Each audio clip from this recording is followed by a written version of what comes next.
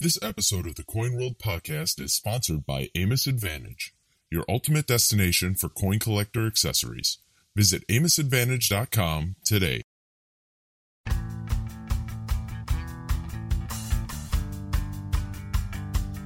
And now, the inaugural episode of the Coin World Podcast. Please welcome your hosts, Chris Bullfinch and Jeff Stark.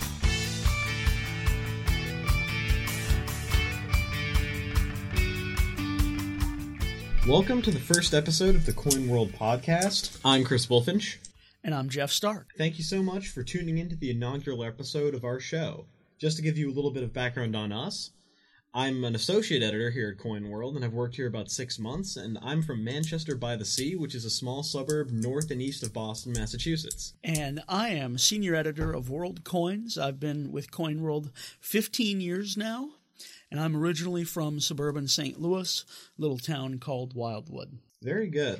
Now, we've started and designed this podcast to expose listeners to diverse corners of numismatics and introduce them to the personalities that enrich the hobby community. We seek to build upon and highlight seminal works from numismatic history and acknowledge the pioneers who produced them. We're starting this podcast to serve as a forum for the discussion of numismatic topics, both contemporary and historical. We are the inheritors of a great tradition, and alongside some of the foremost experts and scholars in the field, we will explore the rich and varied world of numismatics. We're very glad that you're joining us on this journey. For this episode, we were thinking that we would basically just lay out the format that we're going to do and pepper in a little bit of content. Yeah, I think the key thing is we're going to start leading off with news highlights from the week. So the Commission of Fine Arts reviewed designs submitted for the 5 Freedoms Platinum Eagle series. Platinum Eagle being a $100 platinum bullion coin that's produced by the Mint. 1 ounce. 1 ounce of solid platinum. And the new series that's going to run between 2021 and 2025 seeks to highlight the 5 freedoms enumerated in the First Amendment of the U.S. Constitution, being the freedom of religion, speech, the press, assembly, and petition. Those are all laid out in the First Amendment, and the Mint, through the Citizens Coinage Advisory Committee, or the CCAC, and the Commission of Fine Arts, the CFA, both submit their recommendations for the best design according to a group of designs solicited by the Mint from artists across the country, and then the CCAC and the CFA weigh in on them. And the CFA, in their recent meeting in the past week, recommended 5 designs that highlight the 5 freedoms by depicting each of the 5 as stages of growth of an oak tree. The idea being that liberty, as a strong, powerful, and enduring oak tree, goes through these stages of development, and that the 5 freedoms help to nurture liberty and help to nurture, our American culture.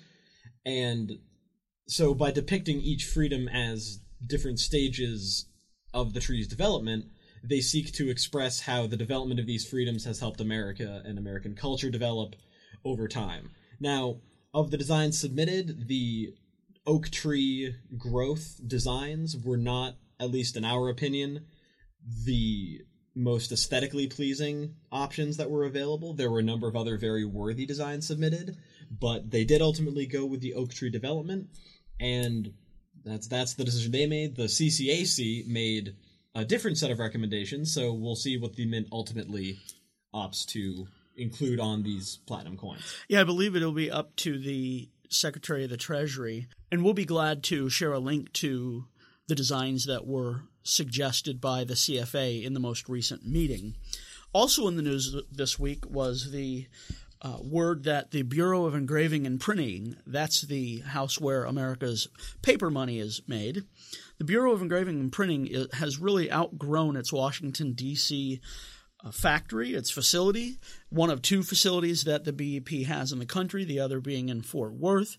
And so the BEP has received $1.4 billion, approval to spend $1.4 billion on land and a new location to help expand their capabilities in printing paper money.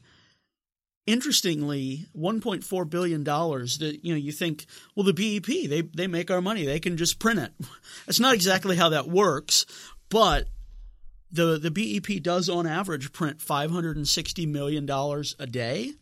So the cost of the new site, at least that's been allocated so far, they could print that in just over 2 days. 2 days would be $1.2 billion, and they've received approval for $1.4 billion. So it's finally, after 105 years or so in D.C., at their location, they've outgrown that, and we will soon have, as a nation, a new or different factory for our paper money. Now, the second feature of each one of our episodes is going to be a trivia question.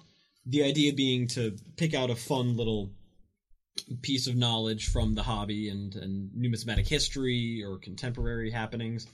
And we're going to ask the question at the top of the episode, right after our cover stories, and it'll be answered much later in the episode towards the end. So hopefully that'll serve as some kind of an incentive for you to stay tuned in.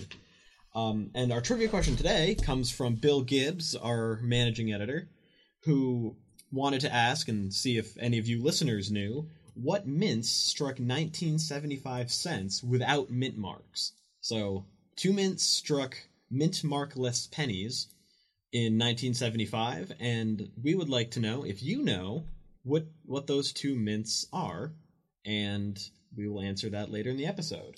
So now we're moving on to our third segment, which is the numismatic item of the week. We're going to select a piece of numismatic material either from our own collections or just a piece of phenomenal historical or aesthetic interest, and we're going to provide you with a little bit of background on that item. And Jeff, what do we got? So I actually got an example of this metal about a decade ago at a local coin shop. Very underpriced. It was just in their junk bin, but it's a neat piece. It has a great story, and it's tied to history this week. On March 23rd, 1836, the Philadelphia Mint used its steam press to strike the first coinage. And to celebrate, they issued a little medal. I think technically it's probably a medalette based on size. The earlier design related to a false start because they were dated February 22nd, but there were problems with the machining and the machinery, and so the mint had to delay striking to March 23rd. So there are actually 2 versions of this medal out there. The March 23rd one is the one I have, and they were sold into the 70s and maybe 80s from the mint. You can't get them now, but it has a great Liberty cap on the obverse with some rays. It's very reminiscent of our early coinage and the coinage that was contemporaneous to 1836. And the back has this great legend just recalling the historic event or events of March 23rd, 1836. We will share images of that with you in our show notes and link to story about that. It's a fun little piece if you can find it and you have a reverence or interest in U.S. Mint history. It's a must-have for every collector, and that's why it's our item of the week. The fringe and cap with rays motif on the obverse will be common to anyone who follows Mexican coins as well, and it's a very common motif on many coins throughout history. So it's a symbol with a really significant backstory. Yeah, so, great meaning. Yeah, absolutely, which represents our mint well, and fringe and caps have also been a feature of other U.S. coins, notably the seated Liberty silver coinage. The staff that Liberty holds is capped with a fringe and cap, so it's interesting that there's a sort of magnified version of that on this medal that we had for the item of the week. So, in addition to our cover stories, we also have a few other stories from inside the issue that we'd like to highlight. So, Jeff, go right ahead. Anybody who's familiar with the modern commemorative landscape from the U.S. Mint in the last 5 years is likely familiar with the 2014 Baseball Hall of Fame coin series. There's a $50, silver dollar, and gold $5 piece. Now, the Basketball Hall of Fame gets its own coinage. Congress has approved this. They're on the slate for 2020. That's not the news here. What's exciting is the chance for residents, citizens, designers to submit designs for these coins. And just like just like they could for the baseball coins. And just like the baseball coins, these will be the convex-concave format so that you have a depth and a height and it really resembles part of a basketball. That raised feature gives some 3D, three dimensions to it. These coins will celebrate the Naismith Memorial Basketball Hall of Fame 60th anniversary. That's, of course, named for basketball founder James Naismith. And he hailed from Massachusetts, but founded the University of Kansas basketball program. And 60 years ago, the Basketball Hall of Fame opened, Springfield, Massachusetts, and money raised from the surcharge on these coins will actually benefit the museum as well. So there are, if you want to design a coin or coins for the U.S. Mint, you have the chance. The design competition is now open. And we will, of course, link to the story where you can find out information about the contest as well. And CoinWorld will, as always, report on design possibilities as they go through the process in both the aforementioned CFA and CCAC. That's kind of cool. Chance to design a U.S. coin. What else do you have for the listeners this week in fascinating news, Chris? Well, American Legion commemorative coins are not selling nearly as well as their Apollo 11 counterparts that released earlier this year, according to Paul Jilk's story that's appearing in this week's CoinWorld. It seems that the coins, which were commissioned to celebrate the centennial of the founding of the American Legion, which was created to help U.S. soldiers and other service people returning from the First World War. To commemorate the centennial, the Mint has commissioned a number of different designs from half $1 all the way up to $5, similar to the Apollo 11 commemoratives, which were issued to honor the 50th anniversary of our landing on the moon. And those Apollo coins have sold considerably better than their American Legion counterparts, which have just been put up for sale in the past week. On average, the coins have sold 10 to 15 to 20 times fewer pieces on the first day of ordering, or the first day that the coins were available to be ordered, than the Apollo 11 coins, which could reflect a number of things, namely the international recognition and wider spread popularity of the Apollo 11 missions and the sort of greater interest in space exploration, in addition to the fact that the American Legion is a much more specifically American-focused organization, which makes commemorating it something that there wouldn't be as broad an international interest for. Sure. And I think the takeaway then, CoinWorld will monitor sales of this. It's possible that the American Legion program could become a sleeper, depending on how sales go for the rest of the sales period. But right now there's fewer than 2,000, or at least in the first day of sale, fewer than 2,000 of the gold $5 coins sold combined, which pales in comparison to the gold coins that were sold on the first day for the Apollo 11 series.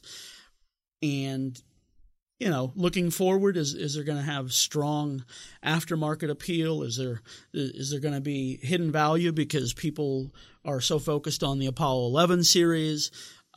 Who knows? But we'll, of course, CoinWorld, Paul Jilks will monitor sales and keep you updated on that. Also, in the recent issue, we're just going to give you a little tease.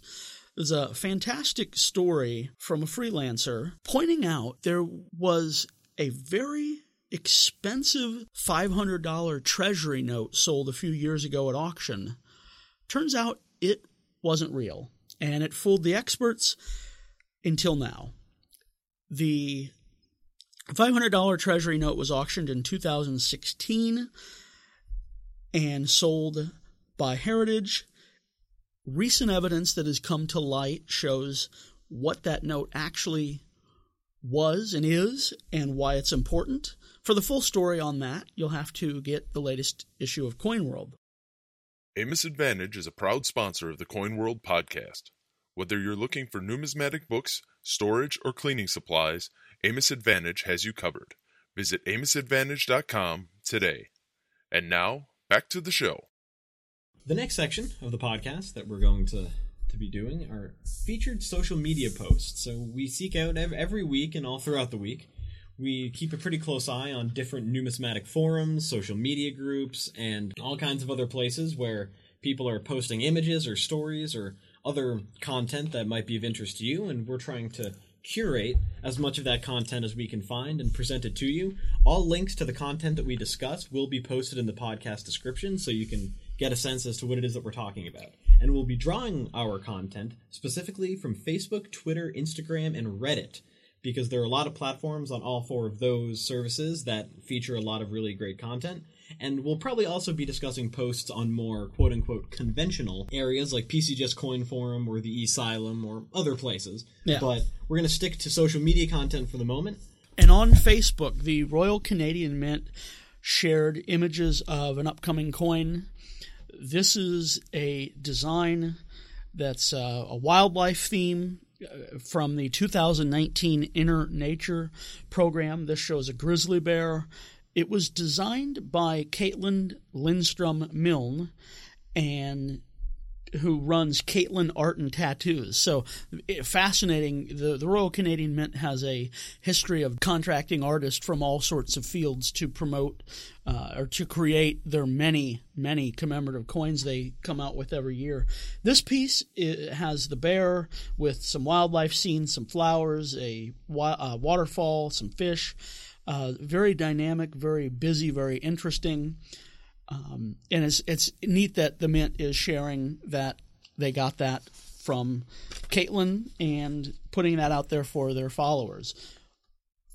Also in the news, in the social media this week, PCGS, Professional Coin Grading Service, has been sharing the story of lifetime coin collector Joe Best. Best might be best known to the numismatic community by his user ID or collector ID, Crazy Hound Dog. And he and his family, their home burned down in the Paradise Campfire. And PCGS has shown images of some of the coins that suffered, were lost in that fire, except they weren't lost. They made it through, but had to be restored and reholdered. And there's quite a transformation from the melted plastic blob protecting the 1914 S St. Gaudens Double Eagle and the new holder bearing it with the Crazy Hound Dog collection tag.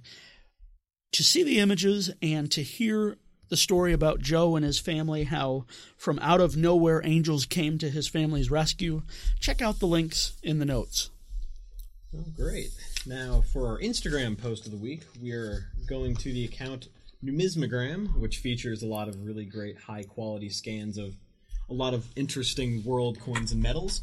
And this week's is no different. It is a 1928 medal from the Westphalian town of Hagen, which was minted to commemorate a shooting competition which occurred there in the midsummer of 1928.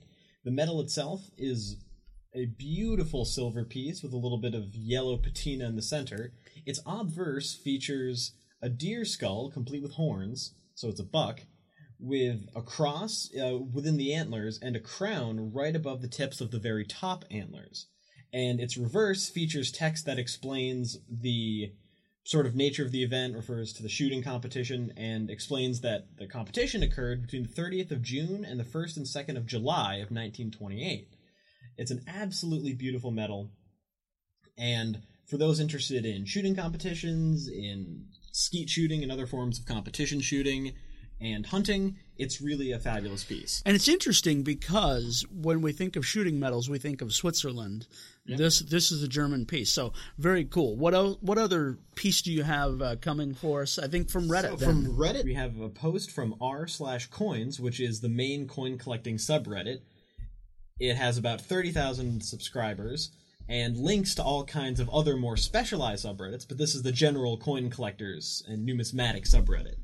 And from user Flyaway Tyler, we have an 1893 World's Columbian Exhibition elongated dime. Now, this is sort of an unusual piece because we've all seen the elongation machines at different kinds of fairs where you can put a penny in along with some other amount of money, usually a couple of quarters, and you know, we've all seen it. You turn the crank, and a number of gears sort of work within it, and it elongates the penny into a longer, thinner piece of copper, zinc, or whatever the composition of the coin is, and it stamps it with the design that you get to pick out, which sort of serves as a token of the event. It's a cheap, memento. It's an inexpensive numismatic way to commemorate things, and all kinds of fairgoers could do it, and the World's Columbian Exhibition was no different. And you typically see pennies. People would take the Indian head cents that were circulating, put them in, and grind them out, so you typically see copper ones. This one is interesting because it's actually an 1892 Barber dime that was elongated. It's a relatively simple design. It just says World's Columbian Exhibition 1893 on it, but it's interesting because it's a different metal composition from a slightly smaller, at least in terms of diameter and weight, coin that you really don't often see put into that form. You don't see them elongated in that way. And it's an absolutely fascinating memento that really sort of encapsulates one particular point in time. It's an 1892 dime, and it was turned into an elongated fair token in 1893. It's certified MS-64 by NGC, and is an absolutely fascinating piece. And that's actually, the World Columbian Exposition is notable because that's when elongated cents really came into their own and started gaining a foothold in the hobby, and you see them even today go around the world, and there are penny collectors all over that look for smashed pennies or rolled pennies or whatever. Similarly, we're encased cents. Encased cents really began to come into their own in the late 19th century as well, which where you take an aluminum case and you put a penny of the year of whatever event you're commemorating into it. I'm sure we'll have plenty of opportunity to discuss that in the future, but it's really a fabulous piece. So again, go to the description and you can find the Reddit link to view this really unique and fascinating piece. So now, after the social media posts, we will be answering the trivia question that we asked earlier in the episode. Me. Can I try? You sure can try, Jeff. So the question, to recap for listeners, was in 1975, the U.S. Mint struck cent coins without a mint mark at which two mints? Now, the obvious one is Philadelphia, right? Because there's never a P mint mark until very recently, celebratory reasons. The other one, you had to, I would say go west, young man or woman, but you actually have to go east to West Point in New York. And that's the other one. That's the answer, the two answers, Philadelphia and West Point. That is absolutely right. 1975, mint mark-less cents created without mint marks, were minted in Philadelphia and West Point. So if you find a 1975 penny in your change with no mint mark, there is a decent chance that it was actually struck at West Point, which is pretty interesting because West Point is not known at all for striking circulating coins. In fact, they've only produced two, but I'm aware of the 1975 cent and the 1996 W Roosevelt dime. So check your change, and if you find a 1975 penny, it's not worth a whole lot, but you can know that it might be from West Point. And to distinguish or to add to that, the 1996 W dime was only in sets, so that wasn't a circulating issue either. Very true. It was. By circulating, that is, say, non-Boolean. Okay, a circulating denomination. Yes, gotcha. Thank you. Gotcha. That's an important distinction to make. If you have similar questions, we'd be glad to field them, throw answers at you. We'll give you a trivia question as well. But if there's something we can answer for you, be sure to reach out to us. You can find contact details with the show notes. And maybe in a future episode, you'll get to have your question answered and hear your name on air. That's the sort of newsy section of our podcast. The latter section of our podcast is going to consist of discussion and interviews. So Jeff and I have reached out to a lot of different sort of movers and shakers and notables in the numismatic community, and we'll be interviewing lots of them on the air, but we will also be having discussions as well about different topics from the hobby, from history. And for our first discussion this week, Jeff and I were going to talk back and forth about why it is that we collect. We thought that was a fitting first topic for this podcast, trying to serve a community of people who all collect for very different reasons. Some people are silver stackers, some people collect certain tokens and exonumia, some people have topical collections, other people try to complete date sets and acquire the finest known example of certain coins. There are all kinds of different collections, and there are tons of different reasons for collecting. People get into the hobby all different ways, and they collect for all different reasons. And collecting as a general activity is one of the most scrutinized human activities ever. So we think that it's worthwhile to discuss why it is that people collect, and we figured, as far as people to talk about it, why not the two of us? My name is Jeff Stark, and I am a numismatic addict. I love the hobby. I love going to coin shows and seeing pieces maybe that I've never seen, seeing things that have stories to them. As a communicator, as a collector, but as a lover of history, finding things that offer portals to the past and can serve as windows to the past. That's what motivates me and excites me. And I think that's what a lot of folks are excited about, because it's more than an object. It's a celebration of art and history and politics and geography and economics and just a record of the past and the movement of people across nations and continents and blending of cultures. It's the best hobby. Absolutely. Well, I'm sure there are some stamp collectors out there who might be tempted to refute that argument, but I think you make a pretty compelling case. Well, they're just unhinged then. Ha ha, to use a stamp term. Oh God, we're gonna get some angry messages about this from the Linz and Scott people, let me tell you.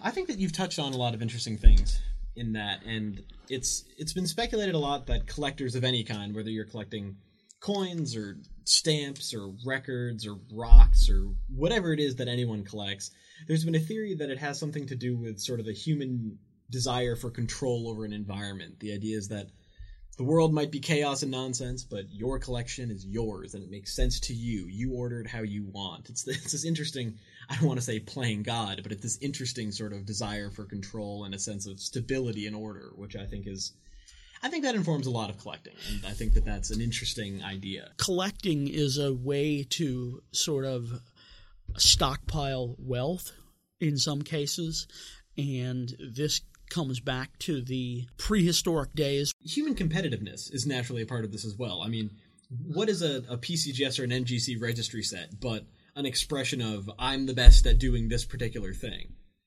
Or I know the most about this particular series. I'm so familiar with the sort of grading and diagnostic criteria that I can, I have this knowledge. And it also strikes me that there is an anti-materialist sentiment, though, to it, oddly. Because, people would associate collecting with a kind of consumerism, a kind of materialism. But in my experience, at least, collectors actually go to great pains to cast their collections that they're collecting as sort of a cerebral or intellectual pursuit. The idea being, I'm not in it purely for the money. I'm not in it just to buy things for myself. This is part of advancing human knowledge. This is an expression of knowledge of art and history, and it's a representation of this kind of intellectual endeavor on my part. And some of that is probably self-delusion, to be honest. Some of that is probably you want to build a collection, you want to do it for yourself for some of the more primitive, stockpiling, hunter-gatherer type reasons that we talked about. But I do think that collecting is differentiated from, let's say, hoarding by the fact that there's a greater degree of intentionality to it. People who just gather for the sake of gathering and who have, 100 cats and every copy of Sports Illustrated and they have 10 copies of it, of each issue or something. I think that the differentiation is that coin collecting is more targeted. Or at least many people's coin collecting is more targeted, though the line between targeted collecting and hoarding is sometimes a little more porous than I think any of us really want to acknowledge. There is that, the idea that, people are assembling these things with a narrative. They have a sense of meaning and a sense of a story that they're trying to tell with the collection that they're assembling. So, sure. So there's a narrative element here, too. I mean, I've spoken with collectors who collect maybe coins from England because that's where their family came from, or they're putting together a set of Franklin half dollars because that was in circulation when they were a kid and they couldn't afford it then because 50 cents was a lot of money, and you can get Franklin half dollars in high grades for very good prices relative to melt, although I think the market for that certainly has been changing. in many respects at the high end because of those registry sets, but it's still an attainable collection, and that's what motivates one collector won't necessarily motivate another, but take all those motivations together and they're all valid and they're all good. There's something to be said in this day and age of social media, digitalization. I mean, here we are on a podcast, but to go to a show and talk to fellow collectors and learn from them, share your knowledge with them is a great outlet. Everybody has a quote unquote tribe, an area to which they want to belong, and collecting is a great vehicle or venue for that, to be part of a community with a shared interest. Absolutely. And I also tend to think of coin shows and coin clubs and other gatherings of hobbyists.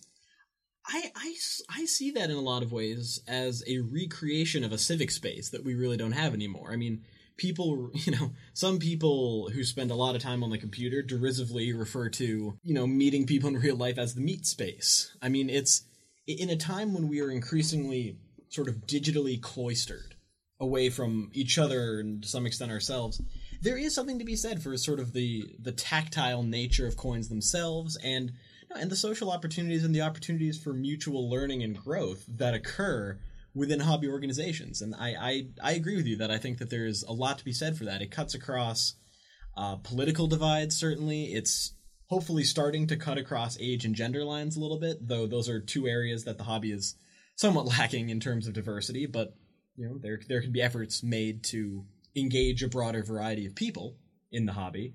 But I do think that it offers for many, or at least for those who are interested or inclined to it, I think it does offer a really enriching experience. And there's quite a lot to be said. It's an outlet for passion. I mean, there's the passion of the silver stacker who is looking for the latest Queen's Beast 2-ounce design, or somebody who's looking to just build a Morgan Dollar set. The interesting thing to which I've become aware or exposed to the last year or two is how many folks use their collection as sort of collateral in hard times, and maybe their truck breaks down and so they need to sell part of their collection to get it fixed, and then it's a hobby they can do that easier than, say, if you're a book collector or if you're into crochet, so that's a fascinating sort of evidence for one way to participate in the hobby. But regardless of where people are and what brings them in, this is I say it 100 times a week, it's a big tent hobby, and there's room for everybody. And we want to, at Coin World, and just personally and out and about at a show or here in the office, for me it's all about finding what excites people, what motivates people, and sharing that with others, because the passion is contagious. The passion is important. We need people who are excited, because this is a great hobby and there's so much to share and learn. The best way to do that is by sharing that passion and reaching folks who can understand and appreciate that passion and hopefully come to own that as well as their own. Absolutely. And there's a fungibility and a sort of association with wealth with coins, and as you said early on there, makes them attractive as stores of wealth, which gets back to sort of that more, I don't want to label it primitive, that's not a fair association or a fair sort of characterization of it, but it does sort of harken back to that more traditional use for coins and that traditional use for precious metals. And I think your comments are right. This is a big tent hobby. That's what we need to aspire to be, especially given the, consolidation of wealth and that middle-income families and individuals have less and less, it seems, and more is being demanded of them financially. The investment in a $10,000 coin is not feasible for a lot of people. I mean, Lord knows it's not feasible for me. But I can go out and buy 5 different new 1-ounce silver coins at a local show for $20 a piece, $25 each. Low mintage. Maybe it's the new design from the Highland Mints series of fish and other aquatic life, or it's a Darth Vader design, bullion. There's so many things that exist where whatever your interests are, there's a coin that can relate to it and help you celebrate it. It's within reach for everybody. Absolutely, and part of spreading the passion of the hobby and demonstrating its value and intrinsic interest, a lot of that, I think, relies on demonstrating low-cost alternatives and disseminating information as broadly as possible. Because the narrative potential for these things, that's part of what got me into the hobby, was the imaginative and narrative possibilities embedded in these objects. That, to me, is one of the most compelling arguments for having a coin collection, for getting involved in coin collecting, for buying coins. Like, those are absolutely... They're absolutely fascinating objects in that way. I think every collector has, to interrupt, every collector picks up maybe an 1832 large cent or something, say, and says, I wonder who used this. I wonder where this traveled, where it was spent. What could it have bought then compared to today? So that's that narrative possibility that you suggest, and certainly we want to, through the podcast and through CoinWorld itself, help tell those stories and share your interest. So be sure to reach out to us. Check the show notes. You can find contact information, and tune in every week going forward. We'll have more discussions about what makes the hobby great, some people in the hobby, obviously the news updates and fun things. Just buckle up. It's going to be fun.